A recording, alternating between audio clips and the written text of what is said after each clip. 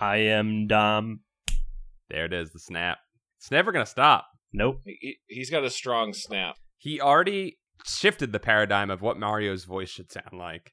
That was goal 1 for Dom. He completed it.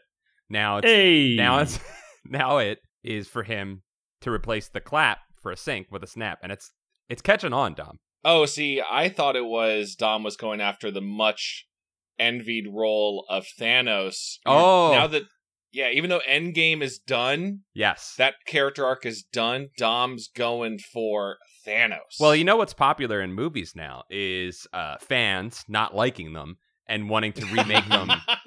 So I think what I heard was people were not happy with the snap. They didn't think it had the gravitas that it should have, and they want to CG replace it. And Dom, you're trying to get that role, right? Yeah, well, like I said about my Mario voice, it's something you've never experienced in your life, but once you have it, you're gonna really appreciate it, and that's how I feel about the snap.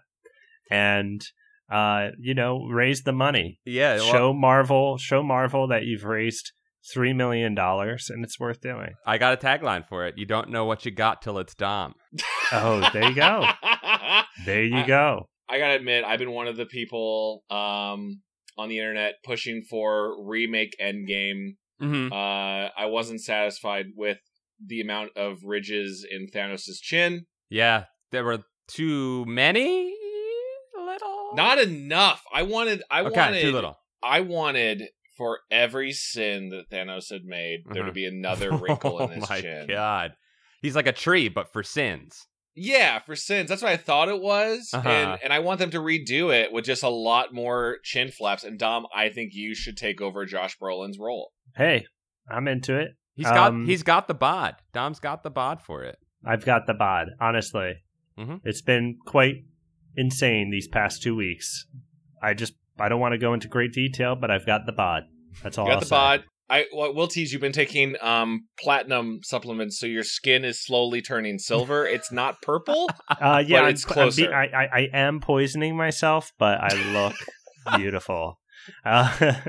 You know what I realized in just having this conversation is a snap is just a tiny clap. It's just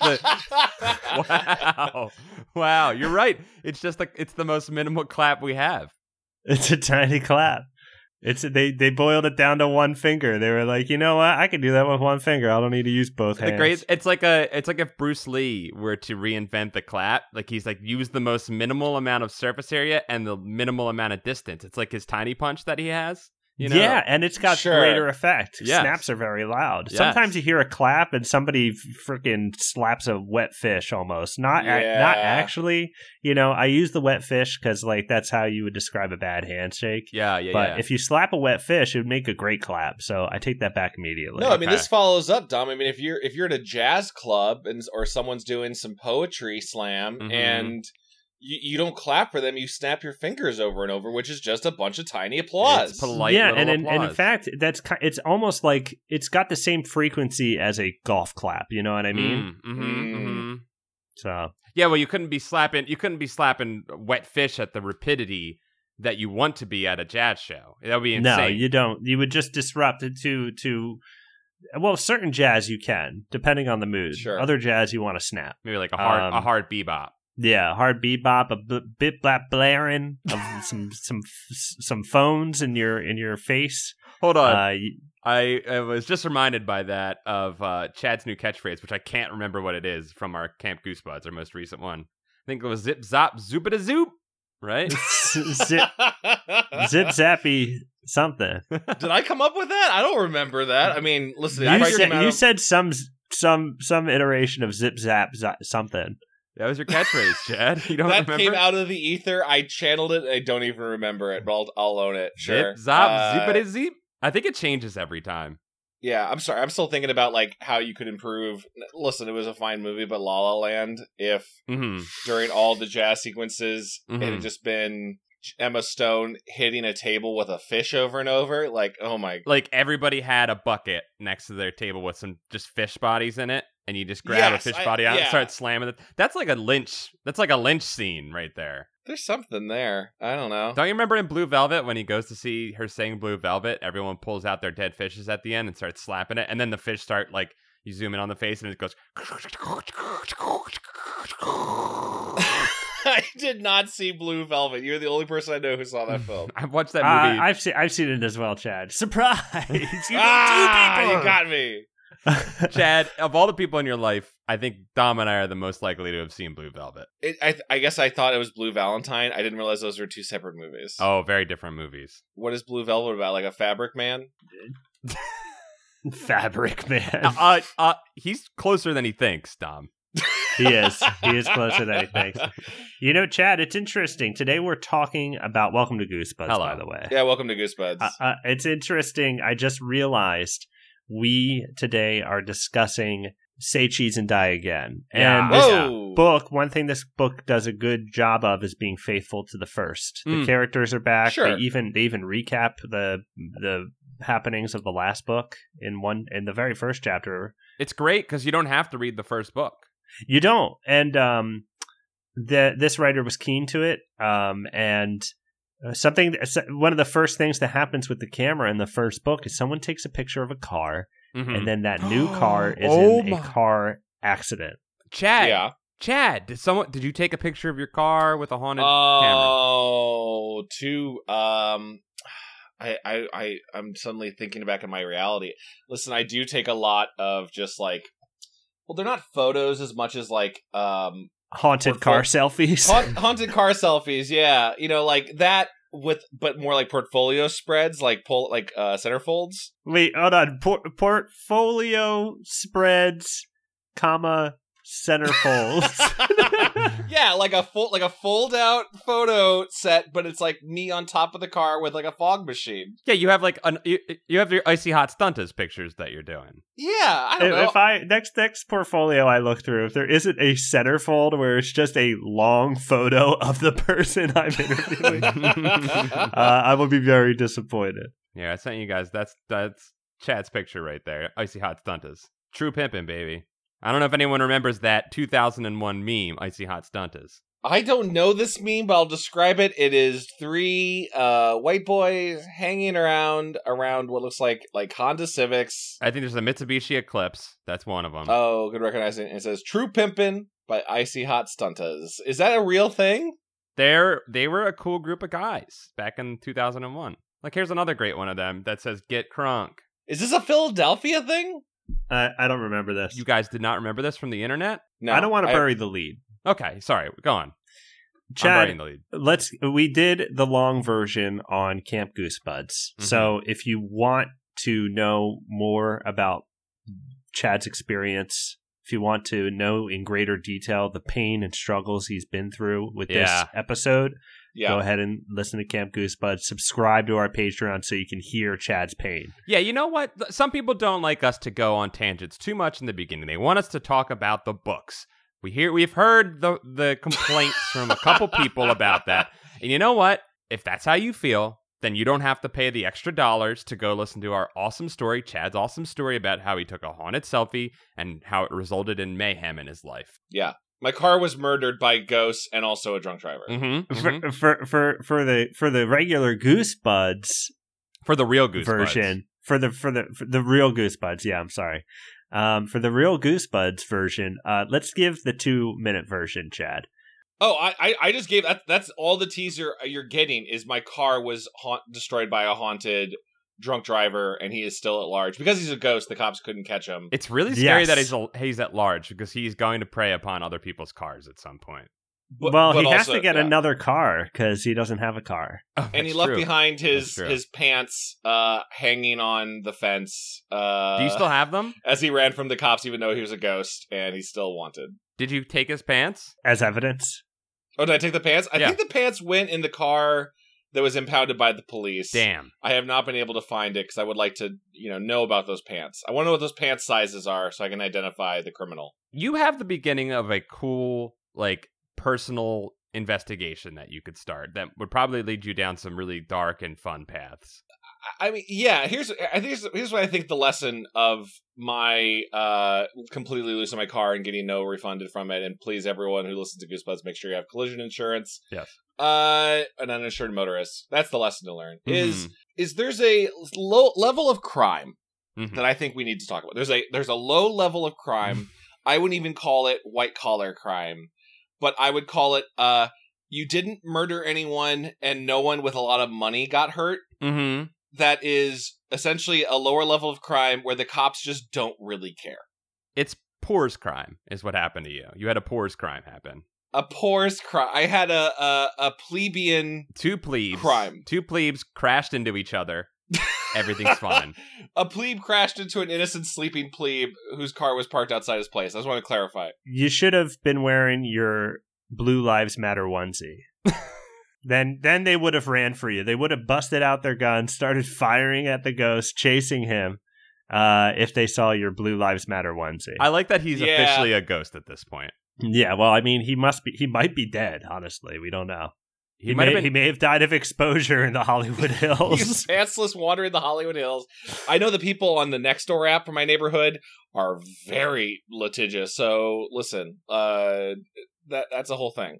Yeah. So to sum things up, we're reading Say Cheese and Die again, not the book again, not the first one. We're reading the new one, Say Cheese and Die again, and Chad has lived a part of this book.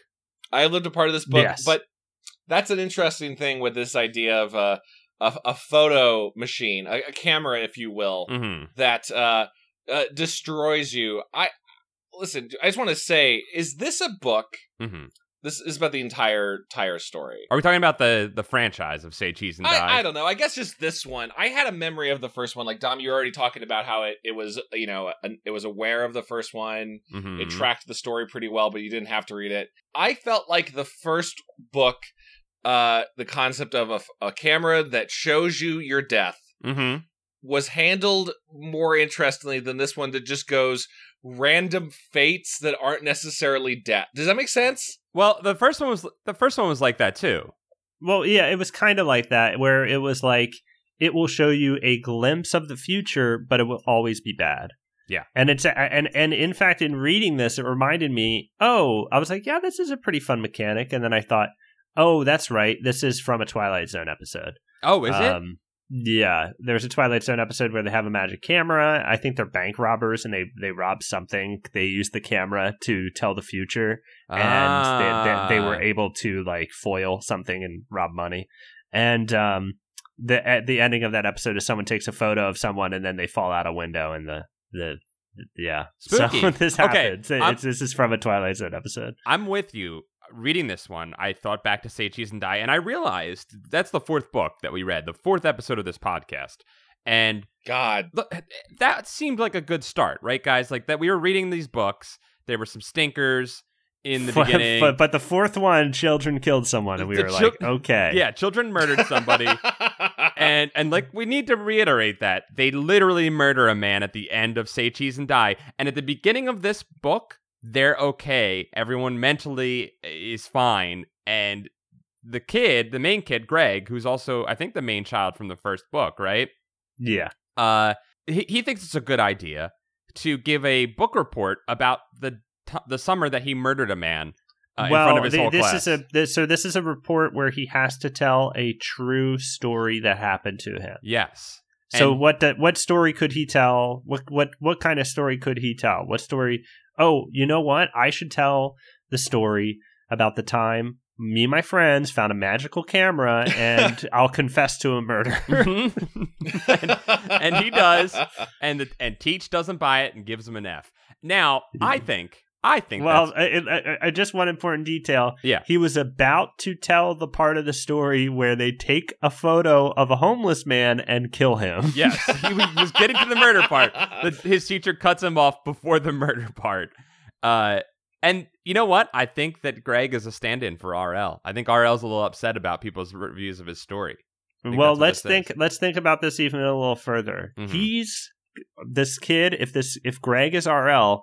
His arch nemesis in this book is Mr. Sour. Oh yes! Oh my God! The embodiment of Sour himself. Good point.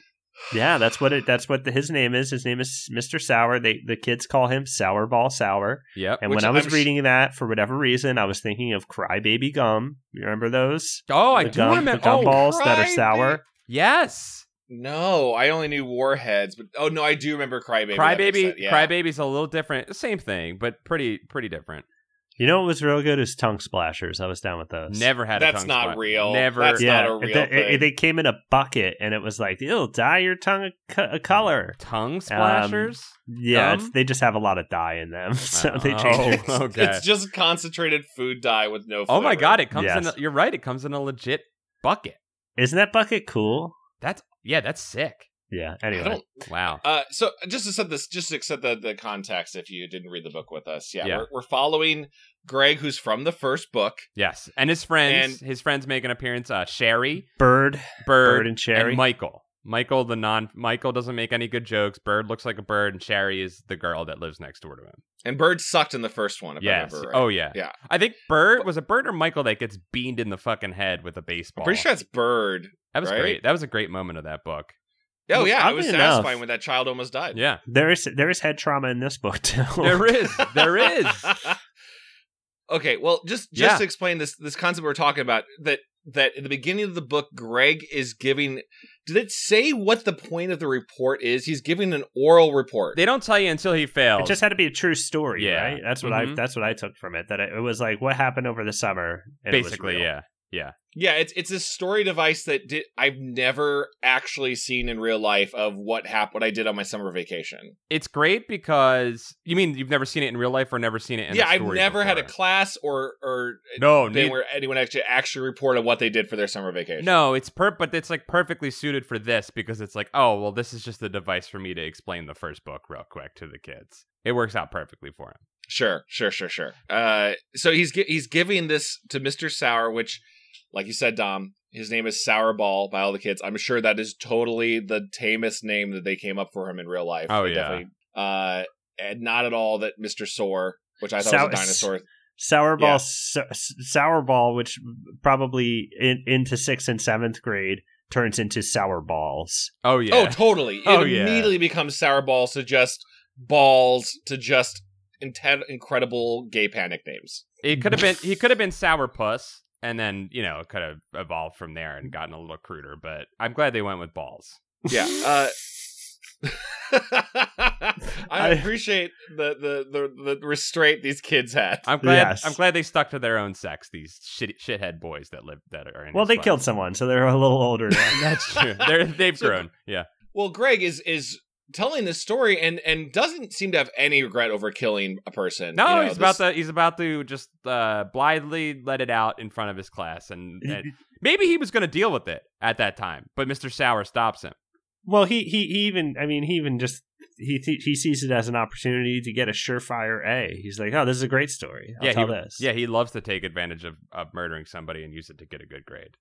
Yeah, so instead of Mr. Sour going, boy, oh boy, I'm glad that any kid in my class has creativity and imagination. Okay, Chad, I'm with you there. In most classes, I think even if you made up a story like this, it was so ridiculous, like such an insane story that wouldn't you be like, that's not true, but you're creative as hell, kid. So here's an A. Yeah, you got to remember that most teachers just got the job as a teacher because they were like, it's dependable, it pays well. Uh-huh. And a lot of teachers I don't know that anyone that I know who's going to be a teacher feels that way. But nowadays, it's different. It's different now, okay. Obviously. But when this book came out in 93.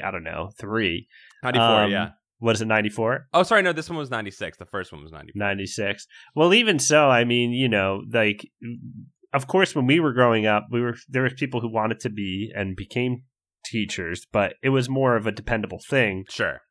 Going to school in the 80s. Right. So anyway, regardless, I've had some very bad teachers in my life. Yeah. And this guy was one of them. I will say, just not to go into great detail, but everybody's dealing with some shit and not everybody deals with it in the right way. And sometimes they take it out on children. Mr. Sour is an evil teacher, and we should go through the story because at the end he does some truly evil things. Okay, all right, sure.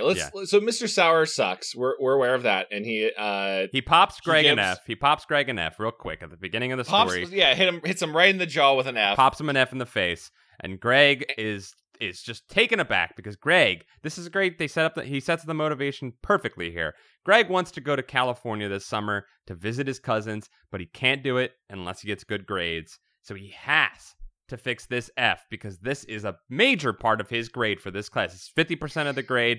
If he fails this, he's going to flunk the class. He can't go to Yosemite in the summer and see the awesome, beautiful vistas. Again, not to get too much into the flawed school system, but if an oral report that says tell the truth is a vital grade for your semester, the education system's fucked up. Is all I'm saying. Yeah, it's 50% of your grade. And admittedly, failing. I mean, maybe the teacher's like, this is a report where you just have to get up and say a not a lie. And that should be worth 50% of your grade. That seems actually kind of fair now that you put it that way, Chad. Yeah. Did you guys ever have classes where like the bad example would be your teacher just goes, there's 3 assignments this semester. Each of them is 33% of your grade. And you're like, did you just not want to like grade stuff? Like, did you just want to not do work? Mm-hmm. Yeah, I've definitely had those before. Definitely. I mean, that is a way that teachers get around grading children and being involved in the process. It's like, you'll just do 3 grades. Mm-hmm. Yeah. Each one is vitally important to your success. Anyway, so he's prompted to go get the camera. He says, okay, prove this shit to me. Right. Mr. Sauer tells him, if you can show me the camera and show me that it does evil shit like you lied and said it did, I will give you a better grade in this class. I don't even know that. Does he explicitly say that he's going to fix his grade? Isn't he kind of more just like, whatever you say, Greg, you fucking liar? Yeah, he kind of likes that he already failed one of his students. Yeah, he's like done. He's completely given up on Greg. He's got a big old hate boner underneath his desk, but he has to hide it so he doesn't lose his job because it's not sexual about the kids. It's just I love destroying children. Yeah, it's the power bone. Yeah, it's a power boner for sure. That's scary, yeah. And those are scary. They are. Yeah. So pretty immediately Greg goes to lunch. We meet up with his friends. We're introduced to the bullies, Brian and Donnie, who they call Sumo 1 and Sumo 2, which is mean. This whole book's got a lot of fat hate. I gotta say, it's got a lot of fat hate. I'm glad I didn't read this as a child. I think it would have probably had some strange effect on me. Yeah, there was a lot of very thinner. Like the movie Thinner, and we're going to talk about Thinner. We're going to talk about Thinner, but this book, like Thinner, has a ton of fat shaming. And I forgot. I mean, fat shaming has always been a thing, but in the mid to early 90s, fat shaming was huge. Oh yeah, it's bad. I have a tape it's a knockoff of Goonies. It's called Treasure, and there's such a bad name. It's horrible. It's like the lowest budget version of Goonies, but like they do a carbon copy of Goonies. They've got Mama Fratelli. They've got the 2 other bad guys. There's a chunk character who is overweight, but the kids make fun of him. He's never like the source of comic relief. He's just the target of comic relief, and so the movie's full of jokes about overweight children. It was a hard time to be chubby in America in the 90s. Yes. I don't know if it's any easier, but it's probably, you know what? You're right. You're right. Touche. Well, I just want to say that their bullies, Donnie and Brian or whatever, are also in the class while he's doing his presentation. Yes. And did I read it wrong, or was their way of bullying just putting their fingers in their nose? Yeah, making funny faces. Well, you might be. I don't think they are bullies. Actually, they have one bully moment in this book, or two bully moments. But Paul doesn't know if they're bullies. But I don't know if they're bullies. They've got 2 bully moments. I think they do come down and push him down a couple times. I think Donnie and Brian are just 2 husky boys that are just trying to figure stuff out. They got some hormones going on, and they're just trying to have a good time in school. They're bored. That's all it is, okay? They're just acting out. Okay. They do come up to him at one point and like make a camera pose, right? And say cheese and die, which is like it's cool because it's the titular line.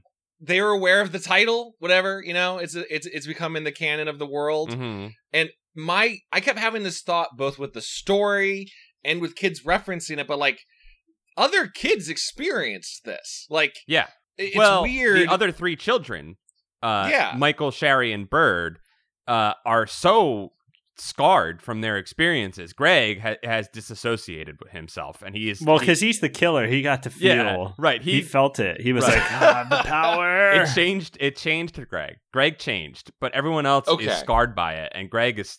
I think if he had been allowed to fully tell his story in front of Mr. Sauer's class, he might have had to confront those emotions, but he didn't get a chance to. I guess I was just expecting at some point when Mr. Sauer, brings up this whole thing, there'd be it's easy for any of the kids to be like, I mean, Bird is paralyzed now. Like our friend Bird that we all go to school with, he is unable to walk because a bat hit him in the back of the head. Right. Like, this is a really insensitive story you're telling here, Greg. Or we all believe it because everyone can't stop talking about how like a guy died.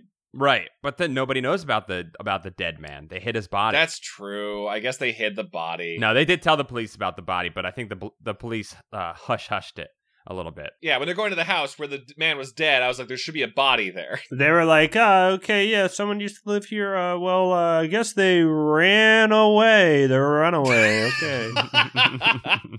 So they're in lunch. They're doing the lunch thing, like you said. He gets made fun of by Donnie and Brian. They make some mocking gestures towards him. Yada yada yada. Greg, Paul doesn't know if they're bullies or not. I don't know if they're bullies or not. I haven't seen enough evidence. Brian and Donnie are okay in my book still. Greg tells his friends he's got to find the camera. None of them want him to find the camera. Again, they witnessed a murder together. They're all still processing it.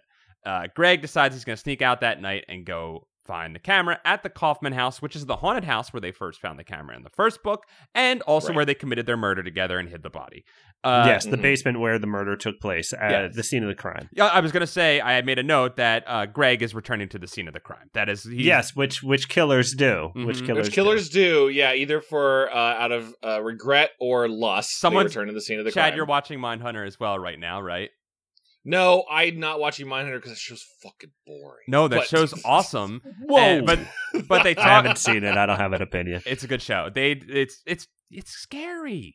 Anyways, the first season, she's just laying food out for a cat, and then nothing happened. Okay, never mind. Sorry. Exactly, but exactly what you said is true. They return for their own sexual gratification or to relive the power, and that's what Greg is doing.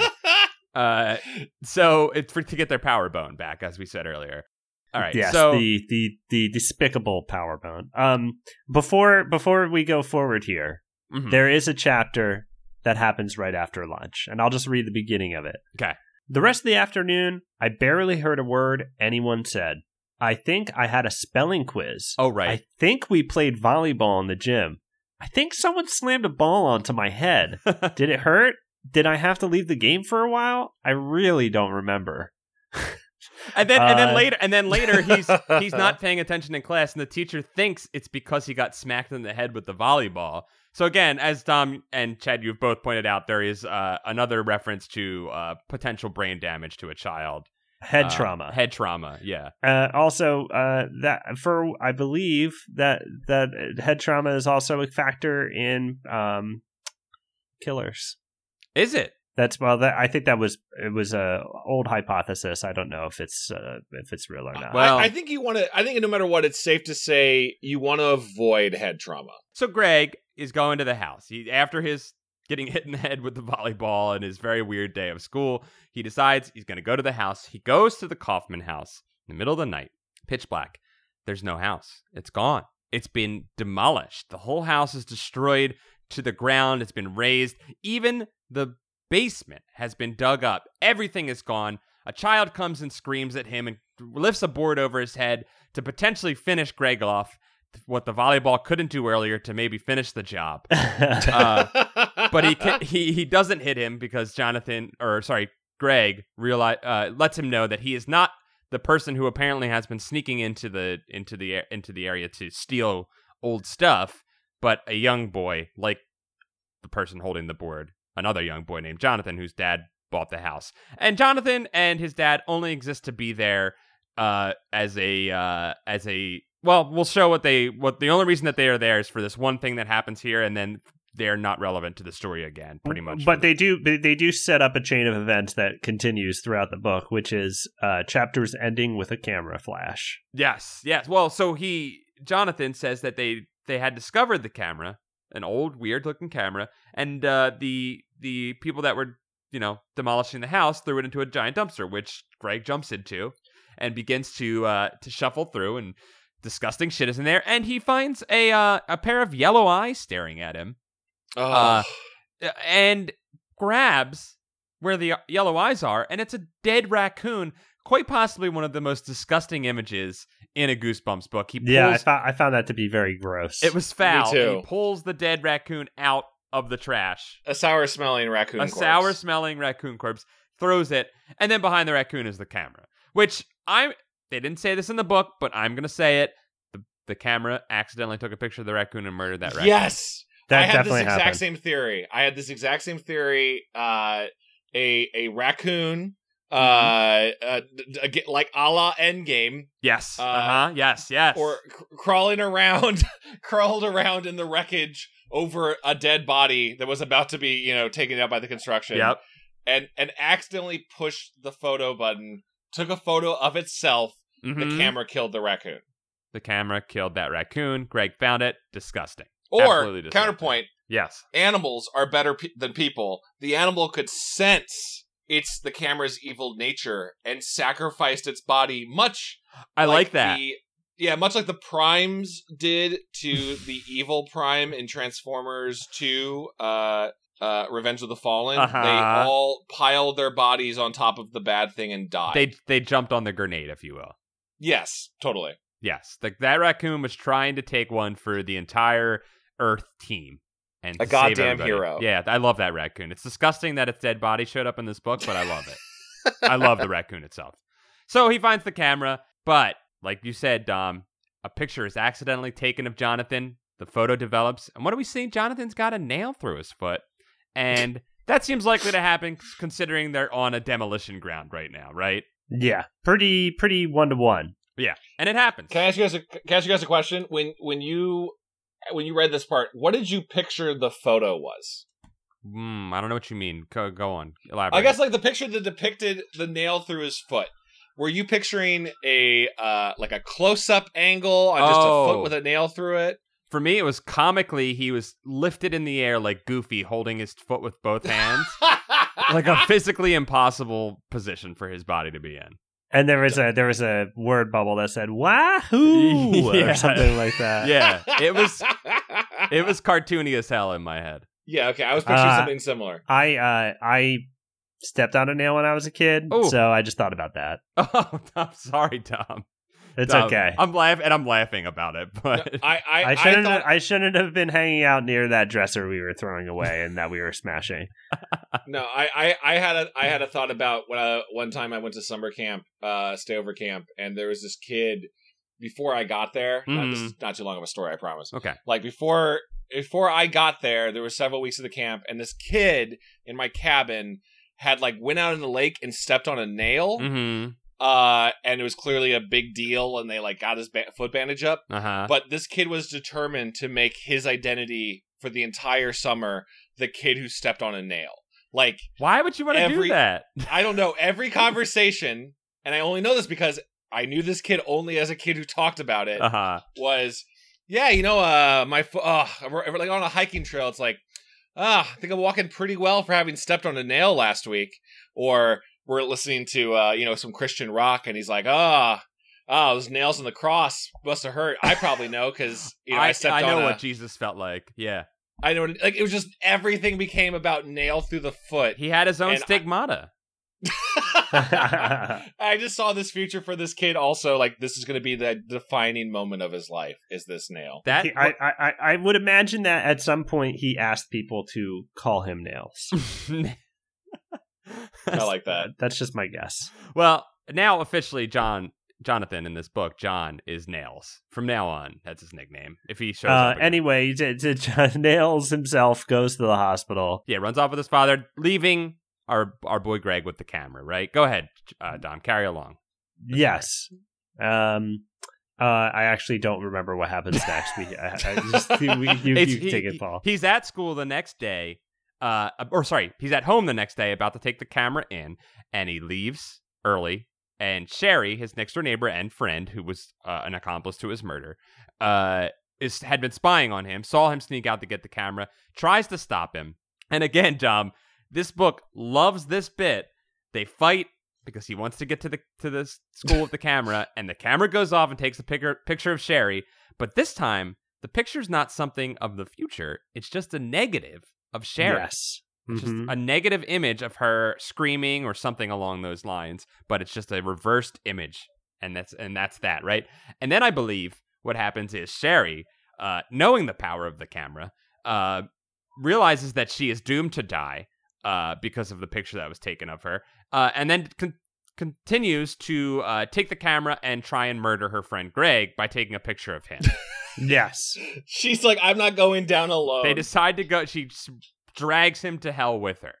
And the photo is developed, and it's Greg's face on a body that they say must weigh 400 pounds. Which I don't think these kids know how much people weigh. I don't know. There was a lot of weight suggestions being thrown out a lot in this book, to the point of I could not believe he was as fat as he says he was. They do make a point to talk about how many chins he has in the photo. That's true. Well, if you look at I don't remember how many chins do they have a number? Do they say? I don't think they did, but they said they talk about a number of chins. They talk about it. Yeah, like flopping over his Okay, before we get into the fat head, I want to ask. I was thrown by this point in the book because the camera has always been an evil Polaroid, right? Yeah, definitely, yeah.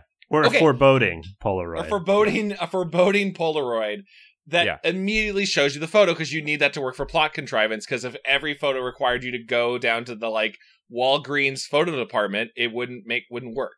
So why suddenly is the camera doing negatives? I don't know. That was a weird part, right? Like, it was just like, I don't know. It needed to happen, and they needed it for the story. It must know that these are the same kids. They were like, these kids again? All right, I'm going to change this shit. Yeah, you know what? I think you're right. I think the demon camera just was bored and wanted to change things. So it's like a Jumanji thing where it changes form from a Polaroid to a negative camera, whatever you'd call that, just a film camera. Yeah, a regular camera, yeah. A regular camera just to kind of fuck with these kids. Because also, when the negative came out, I knew this wasn't going to happen, but my best guess was, the girl's going to change races, and it's going to be like Juwanna Mann, it became like a racial thing, like if they started dealing with racial politics in the early 90s, this would have been a brave book and probably would be considered This would have been a very brave, terrible choice to make, but I was preparing. It would have made this book literature, but that's not what this book is. It's not literature. This is the thinner moment, though. Yeah, this is the thinner. Yeah. If you follow this story from the end of the first book to the end of this book, you have the plot of Thinner. You killed someone. The magic element in the murder now turns its curse onto you. Hold on. When did Thinner come out? I haven't actually seen Thinner, so that's like a gypsy curse. I think it's a gypsy 96 curse in the movie, right? I think 96. It is 96, yeah. And it came out as the same year as The Nutty Professor, which won for Best Makeup. Which also is about a person becoming very fat. And the same makeup guy did both movies. Also, the novel Thinner came out in 1984, so it was out well before this book. So the idea of what happens to Greg was floating around out there. Yeah. Wait, Dom, is that a real fact? Did the same person do both? I believe so.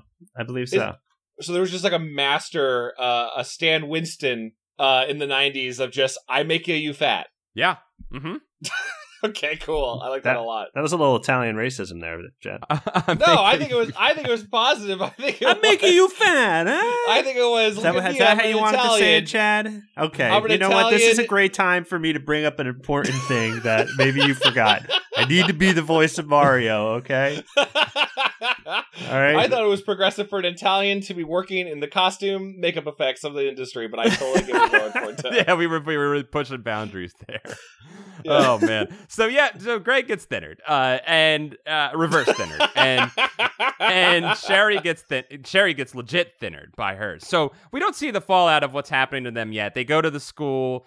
They go to the school with the camera. He tries to show it to Mr. Sauer. Sauer's not there. There's a substitute that day. Sauer was sick. And Greg has to keep the camera in his locker for the night. Basically, they tease you that he's going to try and kill Brian and Donnie, but he doesn't. Nothing happens. It's fine. And the next day he gets up to go to class again and potentially show Mr. Sauer the camera, but all his clothes don't fit because suddenly Greg is getting chubby, right? Yep, I could relate to this. You wake up and you go, the laundry shrunk, my clothes. Oh, my pajamas exploded overnight. His mom tries to say that his pajamas were just always tiny. He goes to school. Sherry's disgustingly thin, and from here on out, the book just kind of meanders a little bit. But I found this whole section to be both terrifying because not so much with Greg, because Greg's just getting chubby and it's kind of funny, right? But Sherry is wasting away, and I was truly worried for her because her body was becoming so frail that wind was blowing her around. I didn't really understand what was going on at this point. Like, I didn't see how, maybe I misread her description of her photo, but about how she was a negative was anything about her becoming thinner. You know what I mean? Like, I don't know how that was related.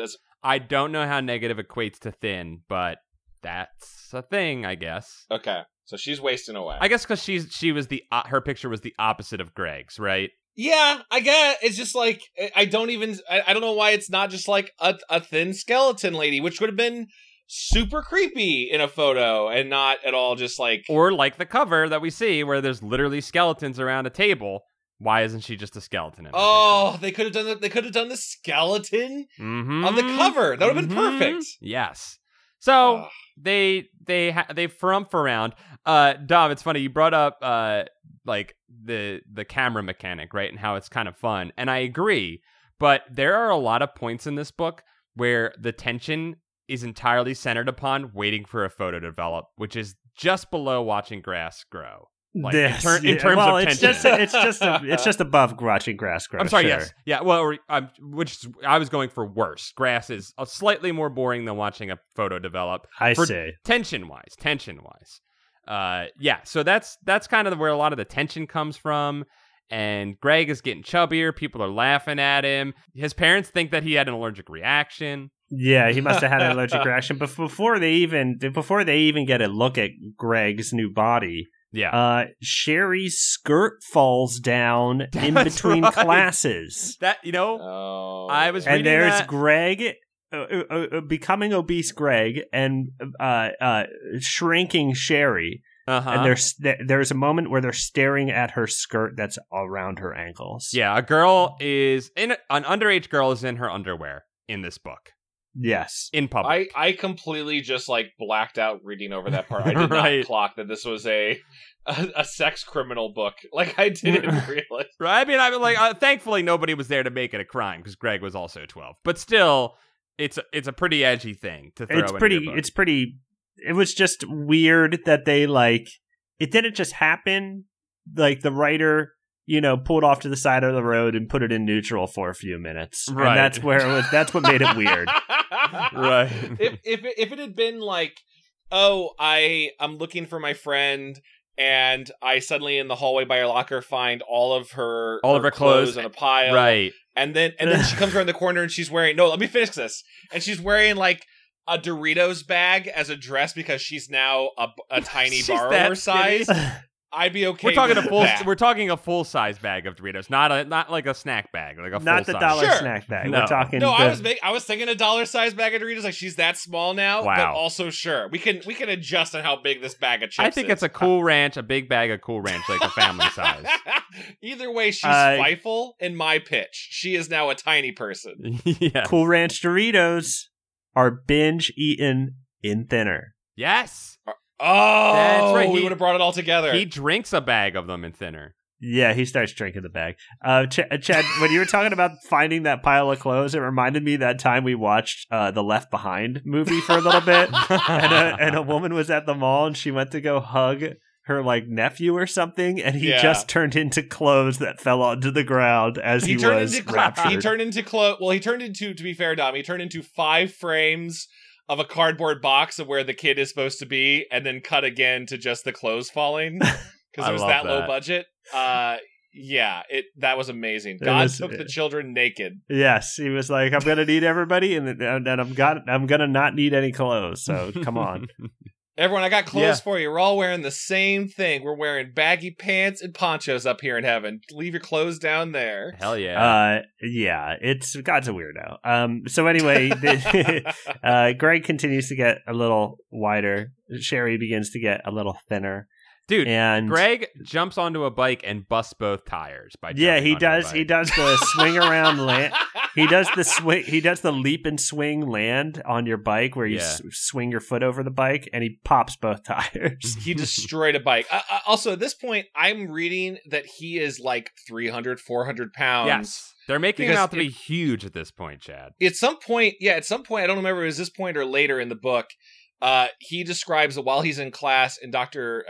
Jesus, he's not a doctor, Mr. Sauer is grilling him. There's a quote where he's like, "I couldn't get out of my desk. I must have gained 100 pounds just sitting while I've been in class," which even if he's being hyperbolic, hyperbole. Yeah. That's nuts. Kids would be losing their minds as he expands.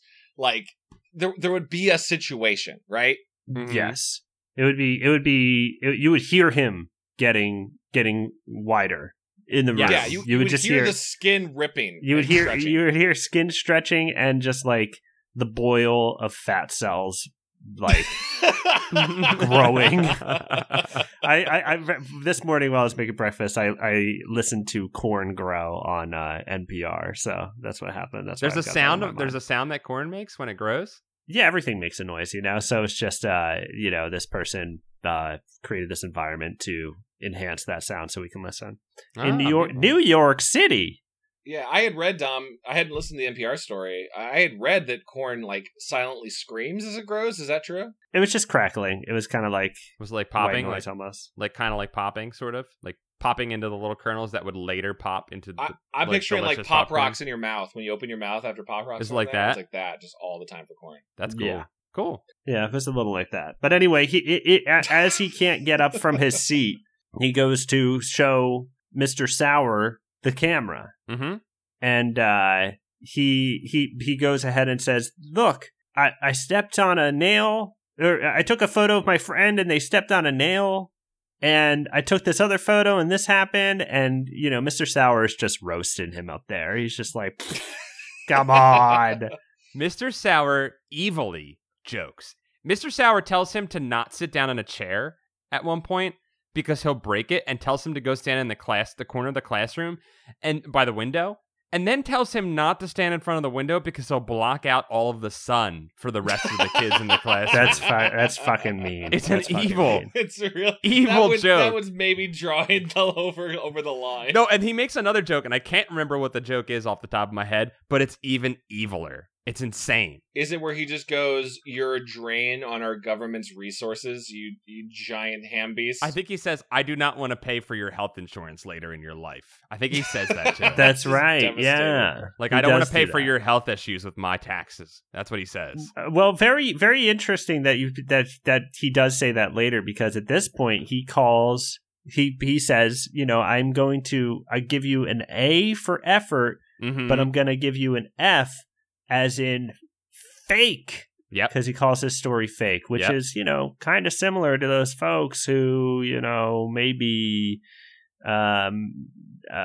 you were alluding to right-wing policies a moment ago. I can't recall what you were talking about, but it's like that. I don't want to do Medicare for all because I don't want to pay for the other people's problems, is what I'm saying. I don't want to pay for the other people's problem, and whatever bad news is out there is fake. And the bad news that this story is true and not false, as I originally called it, I don't care. It's still fake. So even though at this point Greg should be taken by the government and studied for medical examination, like this is the thing that happens in some Goosebump books where I always love when they let it get crazy, but at some point you have to either keep it contained or let it go to the next level of nuts. where it's like when Monster Blood, when the boy became giant, it was running through the city. Yeah, right? Like that was fun. That's awesome. Yeah, but that should then lead to like national news or whatever, or at least like Giant Monster Day, where everybody remembers that happened. Yeah, exactly. Like there's something about this where like a boy in this is like their middle school, high school. Yeah, they're freshmen at most. A boy became giant, fat over the course of a day. Would be like, we need to at least get a doctor or so. The ET like scientist would show up and take him. Yeah, they take him to a doctor, and the doctor's absolutely it's out of his pay grade, which is insane, and he can't handle it. He just tells him, we'll do some blood tests, and he sends him home to keep ballooning out, and that's when Greg and Sherry have the great idea to go to Terry, Greg's brother, who works at the photo place, because they were thinking about. They're thinking about taking more pictures of themselves, but they're afraid that's going to create more problems. They think about tearing the pictures up, but if they do that, they're afraid they'll get physically teared apart, which is a really scary prospect to think about your very existence being torn asunder. It's a dark and scary demon thought that they have. A little Amish influence there, your soul's in there. Yes, a little Amish influence. It's very scary. They don't do that. Then they have the great idea to go to Terry, who works at a photo developing place, which is Greg's brother. Which Terry, is Greg's brother, Terry. He works at the photo place. They take the photos there, and I don't know if this is a real thing that you can do, but he takes the negative and says, "Can you develop this into a regular photo?" And then he asks if you can have the photo turned into a negative. Can you do that? I don't even know if you can do that. I don't think so. I think you probably could with modern technology. Mm-hmm. But what was at the drugstore, probably did not have that ability. Sure. Could you nowadays you could probably scan it, right? You could scan it and then invert the colors on Photoshop. Yeah. Yeah, I don't think you can like reverse the negative process. Sorry, Don, go ahead. No, it's okay. That's just what happens when you have all these tools and you have like working knowledge of all these tools. Is that when somebody brings up a problem, your brain kind of works through it that way. Because that's what I did. I was like, oh yeah, I guess you could probably scan it and then you just reverse it in Photoshop and crop it, blah blah blah. But I don't know. That's just a perk of living in today. Is that like, when you come into a problem, you can just think of the solution sometimes, even though you don't have to. I think you can probably do it. I think you can probably make a negative. This seems very improbable, only because I had this very strong technology back then. I think maybe there was a way. We need to get a photography expert, because I had a very strong opinion or belief as a kid that the photo development place, the pharmacy, is just it's a one direction route where you take negatives and you get bad 4x5s of family photos. Like there's no reverse. You can't like go in reverse and take it, because here's my dumb question. And someone who's listening to the podcast, please help, or maybe you guys know. Yeah. Why does a photo take it as a negative? Why? What does that mean? Because, why is it like that? Because the way a camera works is that it's basically letting light in to create an image on this paper that reacts to light. You know what I mean? So like it just opens for a second and then it closes and then it's got that. And then you make photos from that. You understand how that works, right? Yeah, I understand that part. I was just like, it happens to be a negative first, and then you develop it into light. It's fine. I'm getting overly caught up. Did you ever take photo class in? Did you have like a dark room and do the photo class in high school? Even in my high school, even by that point, like I know I'm a couple years younger than you. Oh yeah, it was probably digital at that point. They had phased out all of the developing stuff. It was purely like, here's a $40 digital camera we got from Best Buy, go take some photos. Like all the magic had already been taken away from photography class.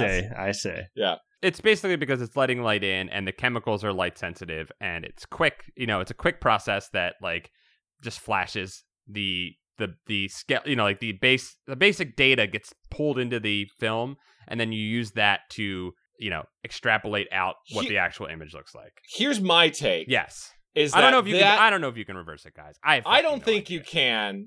But also the fact that mirrors are like inside cameras, there's like a bunch of mirrors that are flipping the images and stuff. I broke my brain when I thought about it. Here's my take. Cameras are too complicated. Wait, there's a bunch of mirrors inside, and when you take a selfie of yourself, on those mirrors, your selfie screams at each other until it gets to the negative. That's how the version of yourself is transported through the mirrors. That's how it. Yeah, that's how. Like it's because let's be honest, guys. Cameras are not actually technological devices; they're soul devices that pull your soul. Yes, that's what this book is about. Yeah, they pull your soul through mirrors, and what happens is, Chad, like we were talking about earlier, we both installed mirrors yesterday. We created a mirror pathway between. Yeah, we hung up mirrors in our apartment, so now you and I can talk to each other. Mirror portals. Yeah, we have mirror portals. So what happens is if you scream hard enough into a mirror, a part of your soul will go into that mirror. So that's what happens when you take a photo is your part of your soul gets pulled in, and like you said, Dom, they need to scream at each other to keep passing each other through the mirrors. It's a very, very taxing and honestly a harrowing process for your soul. I'm glad we have machines. I'm glad we have machines to do it now. We don't have to scream in the mirrors ourselves. I'm glad we now all realized it's way easier to just have a tiny dinosaur in your camera that chisels out the photo and then says it's a living. Yes. Yeah. Like, yes. I just really like any Flintstones joke, you know. It's always good. So anyways, they reverse the pictures, and overnight, Greg and Sherry are returned to normal. They're fine. Sherry's no longer shrinking. Greg is no longer growing. And that's weird. Greg grow, Sherry shrink. Weird. It's cool. It's cool that I figured that out right there. They've saved their lives, right? They've figured it out. They've stopped the process. Sure. They've beaten God. They've beaten the demon that lives within this camera. All is well. The story should end here if these were normal children that were not psychopathic murderers. But Greg, in true thinner form, is angered by the curse that was put upon him and places all of that blame upon Mr. Sauer and says, I'm getting revenge. And he takes the camera to school, walks up to Mr. Sauer, tells Mr. Sauer to turn around and says, say cheese, bitch. And then is about to take the photo, and Mr. Sauer grabs the camera from him and says, why don't we have a class photograph? And then takes the picture of Greg and Doug, and not Doug, no, Donnie and Brian and the rest of the class. And we leave there at the end of the story. Who knows what's going to happen to everybody? They have to wait for the photo to develop.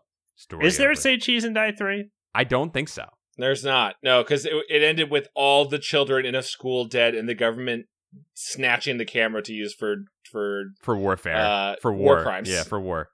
Yeah. It's fucked up. It's real fucked up. Here's a question. Could you kill the universe? Not the universe. Could you kill the planet? If you took a photo from space? Yes. Yeah. You could. It's the most powerful thing in the Goosebumps world, I would say. Yeah, wow, you're right. It's the most powerful device in the Goosebumps universe. Because if you took that into outer space, if Buzz Aldrin flew to space and took a photo of everybody, we'd be fucked. I heard he did. What is that called? Was it called Discovery? That project where they put those gold records in that capsule and shot it out? Oh yeah, it's also in Beast Wars. It's also in Beast Wars. They find it in Beast Wars. Yeah, the original Megatron intercepts the Discovery probe and reads the golden disc on it. Cool. That is actually also ingrained with data about a large supply of energon, which is why the Decepticons go there in the first place to Earth. It's kind of a crazy, nerdy premise. Sorry, go ahead. I love That's okay. I'm glad I know it. I'm glad I have this knowledge. When that capsule was also I don't know what it really was. Also that project was also taking photos of the planets, and so on the last photo that it took was as it was leaving our solar system.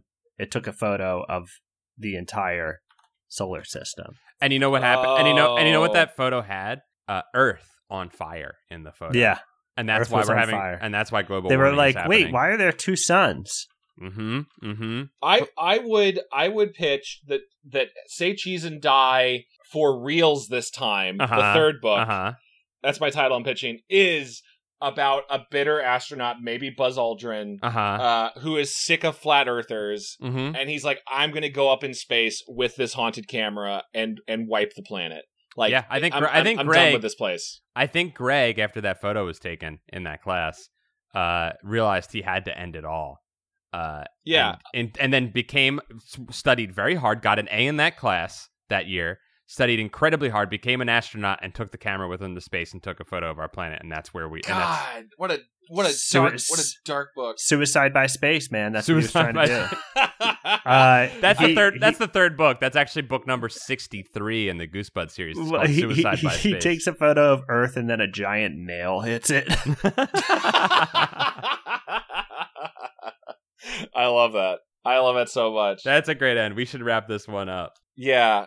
Also, by the way, author RL, whoever wrote this one, you kind of lose all dramatic stakes if you introduce that the magic curse can easily be reversed by a trip to the Costco photo department. And maybe that's why they didn't continue it. Yeah. Yeah, they solved the problem, because obviously whatever's going to happen to them in the photo at the end is going to be fixed, right? Unless Greg loves what happens, unless Greg just sees like the bullies spontaneously exploding or something, and he's like, yeah, this is good. Let it happen. You said whoever wrote this book. I think this one is a real ghost written one. No, I think this is RL. I feel like this is an RL. You think this is RL? Yeah, I think so. Guys, hold on. I'm getting really bad deja vu. Did we read this book already? No. Okay, I have like a hard memory of this exact conversation about a class photo and children dying. It's possible we just talk about this sort of stuff. A great portion of this show is children dying. I'm just upset. The only thing that I think is wrong with this book is that Greg didn't get one last murder in at the end. Yeah, he was thirsty for it. He realized that the killer gene inside him was real. Yeah. And he finally, in a last effort to, shove this in his teacher's face, he was going to, kill his teacher. And he didn't get to do it. I would like for Greg to have reversed the photo, but in the end, he realizes he misses his mass. Mm-hmm. Like, despite him being so chubby and big, he's like, I felt powerful when I was big. and he's like, spends the rest of his life looking for that high again. Yeah. And it leads him down a very dark path. I like that. This book is disturbing when you consider how much of a killer Greg has become, returning to the scene of the crime, trying to kill again. Mm-hmm. It's head really trauma. It's a sad book if you look at it from the perspective of this is like how a serial killer is made. Sure. Yeah, this is the start of a bigger thing, for sure. My problem with it, beyond multiple other things, is it's not really about a haunted camera. It's about a teacher. It's about a teacher and a boy becoming fat. Like, it's a lot of, oh no, I'm getting fat. I can't push the buttons because my fingers are too chubby. Like, yeah. I don't know. There's not a lot of like, I don't know. It's like the premise of the book is gone. I just thought it was a missed opportunity for Mr. Sauer to call Greg a big fat liar, starring Frankie Muniz and Paul Giamatti. I will say I'm disappointed that none of us watched the episode of this, because I would have loved to have seen how they handled the fat scenes. I hadn't thought about that. I wonder how much they changed it. I would love to know. I think I was looking at it really quickly on the wiki page, the Goosebumps wiki, and there was a fat suit involved in the episode. There's photos of it. Wow. I think we'll have to maybe watch this on another episode. Yeah, that would be a nice follow-up episode, because I would really like to see how they handle the fat suit and the skinniness and the murder and the fact that they murdered someone again. Oh man, I hope they got the guy from Nutty Professor and Thinner to do the makeup for it. Oh my god, they had to. They flew him to Canada. They were like, "We need you." That guy was on fire at that point. We need you to make this boy as fat as you can. Get up here again. The '90s with the ridiculing of hefty people. That guy was making a lot of money for special effects.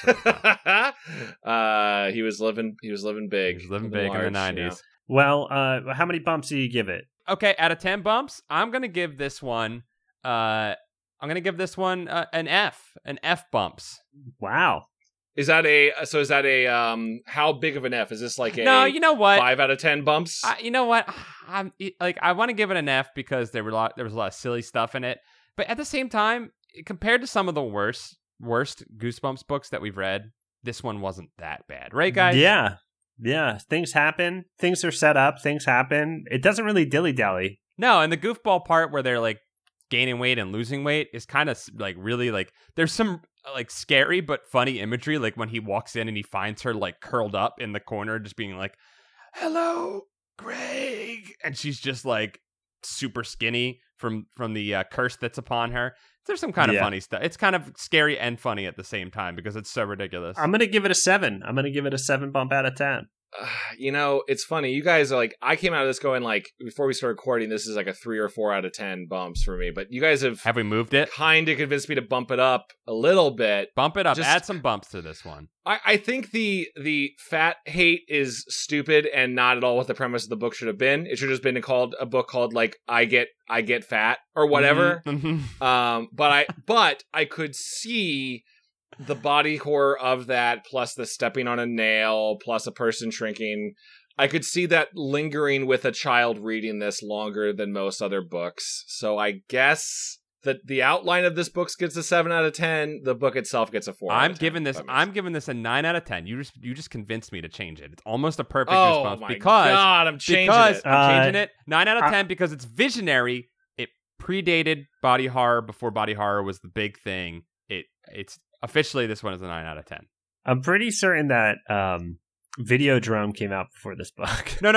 I'm saying I know that there were body horror. I know The Fly and all that stuff came out before this book. What I'm saying is before it became popular among mainstream audiences, a la in Saw. I see. A la Thinner, The Nutty Professor. Yes, that's when body horror started to become a mainstream thing. Yeah. Okay. I would say, depending, I think RL just hates overweight people. I think RL was a skinny kid, and he was malnourished because his parents probably gave him like veggies or something all the time, like Brussels sprouts. Yeah, definitely. This is my guess. And he just didn't relate to overweight kids, and he wrote this mean book, and I think he should be ashamed of himself. Wow. Okay, that's fair. That's my stance. I think he wrote a mean book too. Yeah. he punched down instead of punching up, which we've been talking about before the podcast. You're right. We're punching up. So are you guys going to have a little mirror portal conversation later this week? Yeah, Chad, you want to go meet in the mirror real quick? Yeah, of course. Please. I'm going to meet in the mirror. Yeah, let's go meet in the mirror. If I happen to not be wearing clothes, it's that I didn't mean to call you yet, Paul, and I'm getting changed for our conversation. I am not trying to. Sure, yeah. It's a mirror malfunction. Yeah. Oh, just when it's like when you leave your FaceTime on when you don't mean to, and you accidentally just like show your balls to your aunt. Oh, that's the worst. That's the worst. I mean, I know for me personally that before I get dressed, before any conversation with someone, I scream at my body in the mirror to prepare myself to get my adrenaline. Why are you beautiful? Up. Yeah, don't let me down again. Yeah. And you just yell at it, and then all the muscles kind of That's going to confuse the mirror, though, because the mirror is going to expect the screaming to be us calling each other. So we'll have to work out some kinks in this, Chad. Yeah,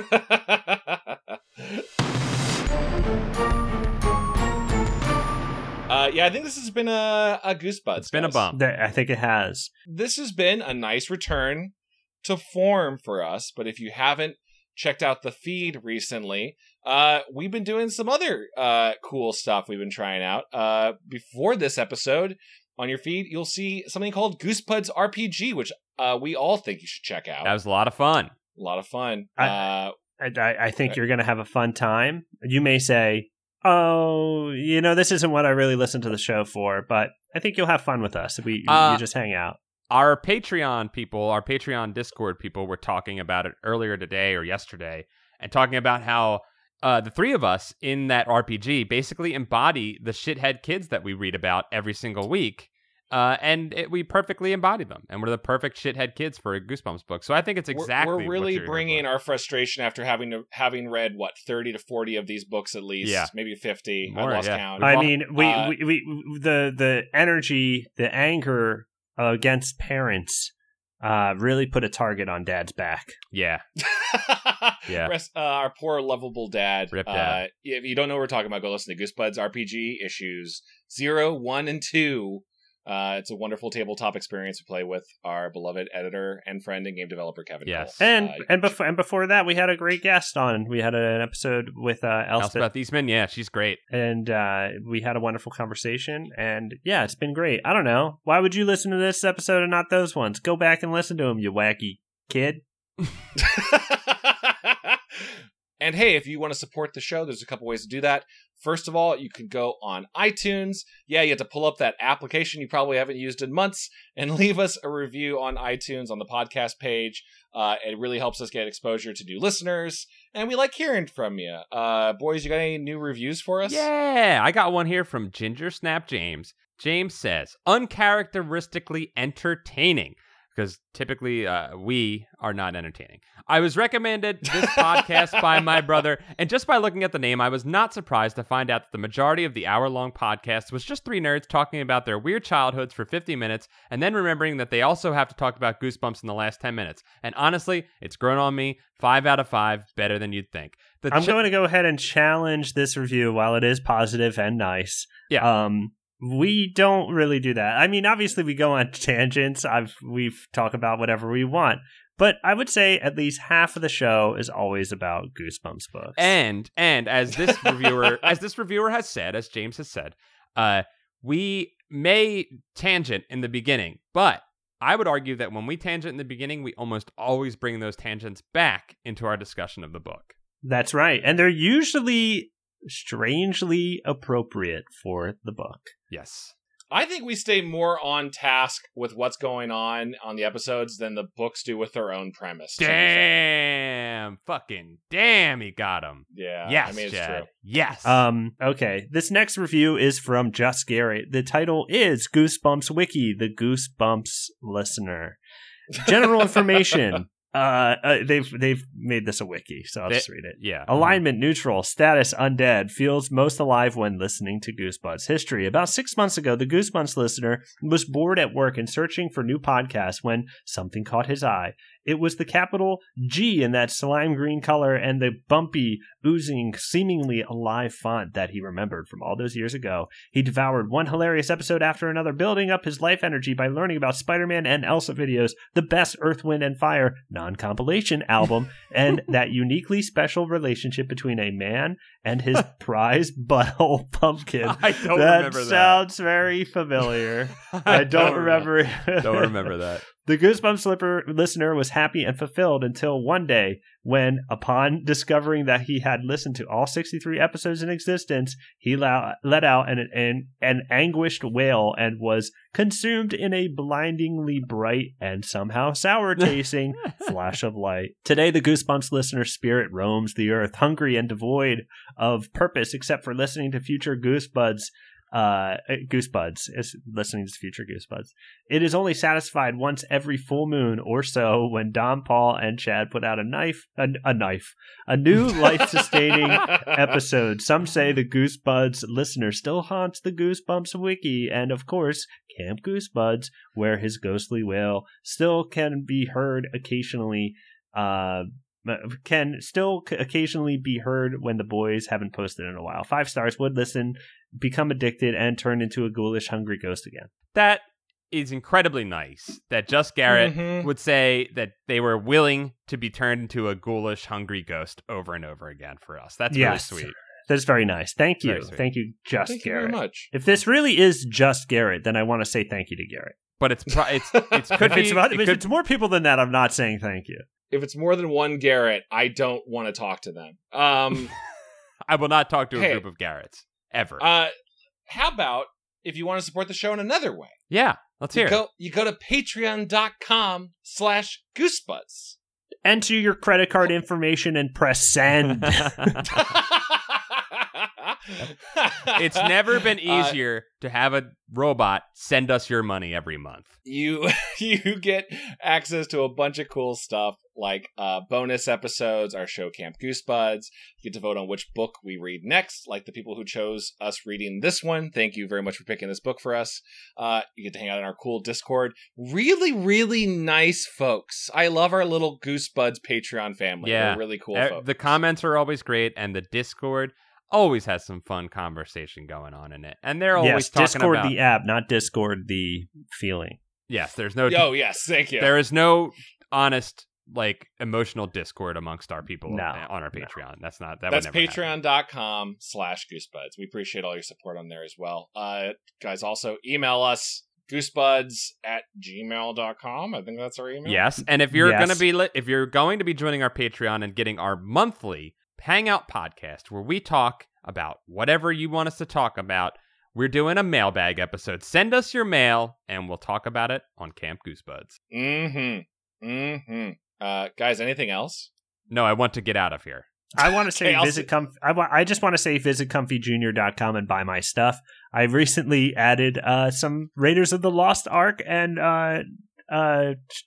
Temple of Doom trading cards that I found, sealed, gum intact. Okay, so come on by. It's you're gonna be like, I want Dom stuff, but I also want these cards for cheap. I'm gonna get them. You know you want to bite into that piece of gum and have it shatter into 1,000 pieces of shard-like crystal gum into your mouth, which is what happens with that old gum. It's awesome. We're talking nearly 40 years. This gum is 40-year-old. I love that you have those, because I heard that Harrison Ford, when they were printing them, licked every single gum card as a special treat to all of his fans. So you can get that.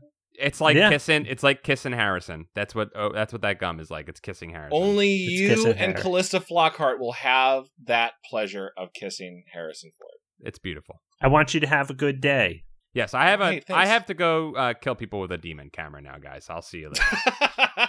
Paul, I'll see you in the mirror. Dom, get a mirror installed, and you can join us for a 3-way mirror. Join our portal. Well, I have to have you guys reinstall your mirrors when I'm reinstalling my mirror, so that they're all synced. That's true, to get on the right spiritual wavelength. Yeah. Right. Okay. We'll work on it. Thinner, guys. See ya.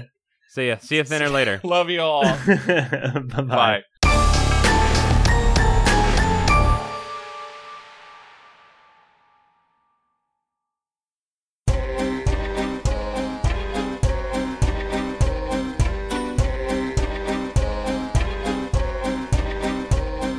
This episode of Goosebuds was brought to you by our beautiful Patreon supporters. You can become a patron at patreon.com/goosebuds. We'd like to thank Jack Grimes, David Gray, Stephen Day, Jacob the Rough-Handed, Chad Floyd, Kate and Franklin, Jeremy Bowser, Caleb Troy, Cale Clinton, Stefan Jive Turkey Kuwabara, baby, Adam Morocco, Jack Grimes, Hollis Hornbeak, Fred Atkins, Nathan Dolezal, Sadie Kitson, Arachnid Delight, David Cron, Chris Birch, Dappy-O, SNES Chalmers, Alan G. Juiceum, Mickey C, Michael McDowell, Clayton C, Buddy Morrill, Mike Lanteri, David Gray, Just Garrett, Nick Hinkle, Joshua P. Robertson, Cameron Murphy Audio, Buffcat, Stinklich, Jim Greaves,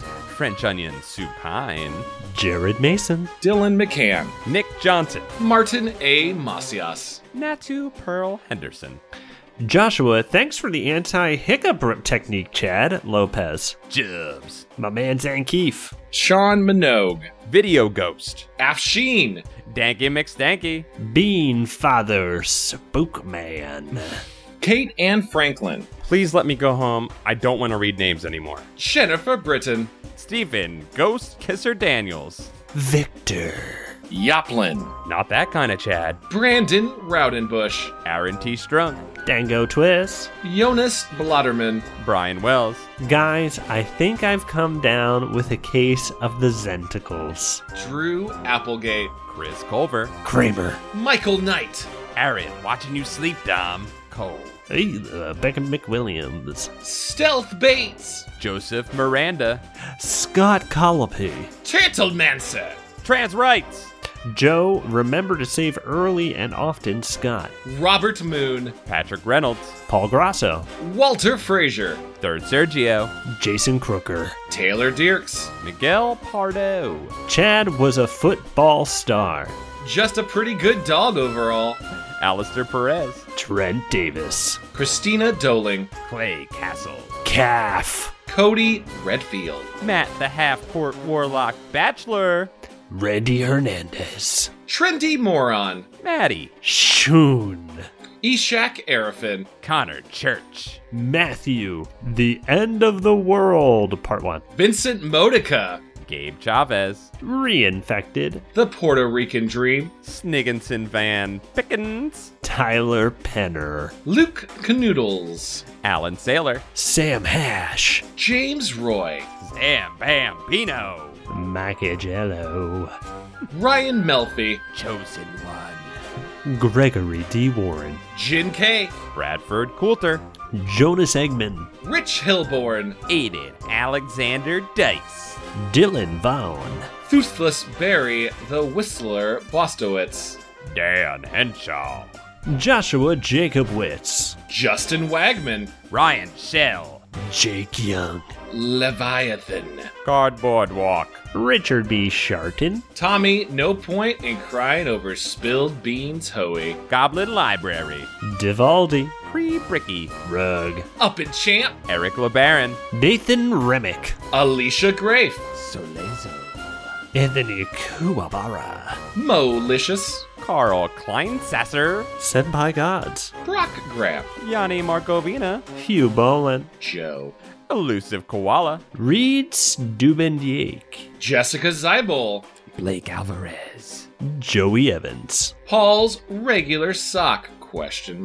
Paul's Butt. It's a MagFest thing. Boney. Brooke X. Carewise Gamgee. Boss Skeleton. Christian Van Skyver. Corey Shelley. Joe. Jesus Christ. Low Belly. Hate me. Cameron Hansen. Jeremy Lowe. Zach Connor. Rocky Raccoon. Swaggy 2 Electric Boogaloo. Adam Norton. Anxious Serve. Jake H. Avery Whitney. Christopher Dunn. Valhalla Black. Generally depressing. E. Tono Moore. Foolish for Deborah.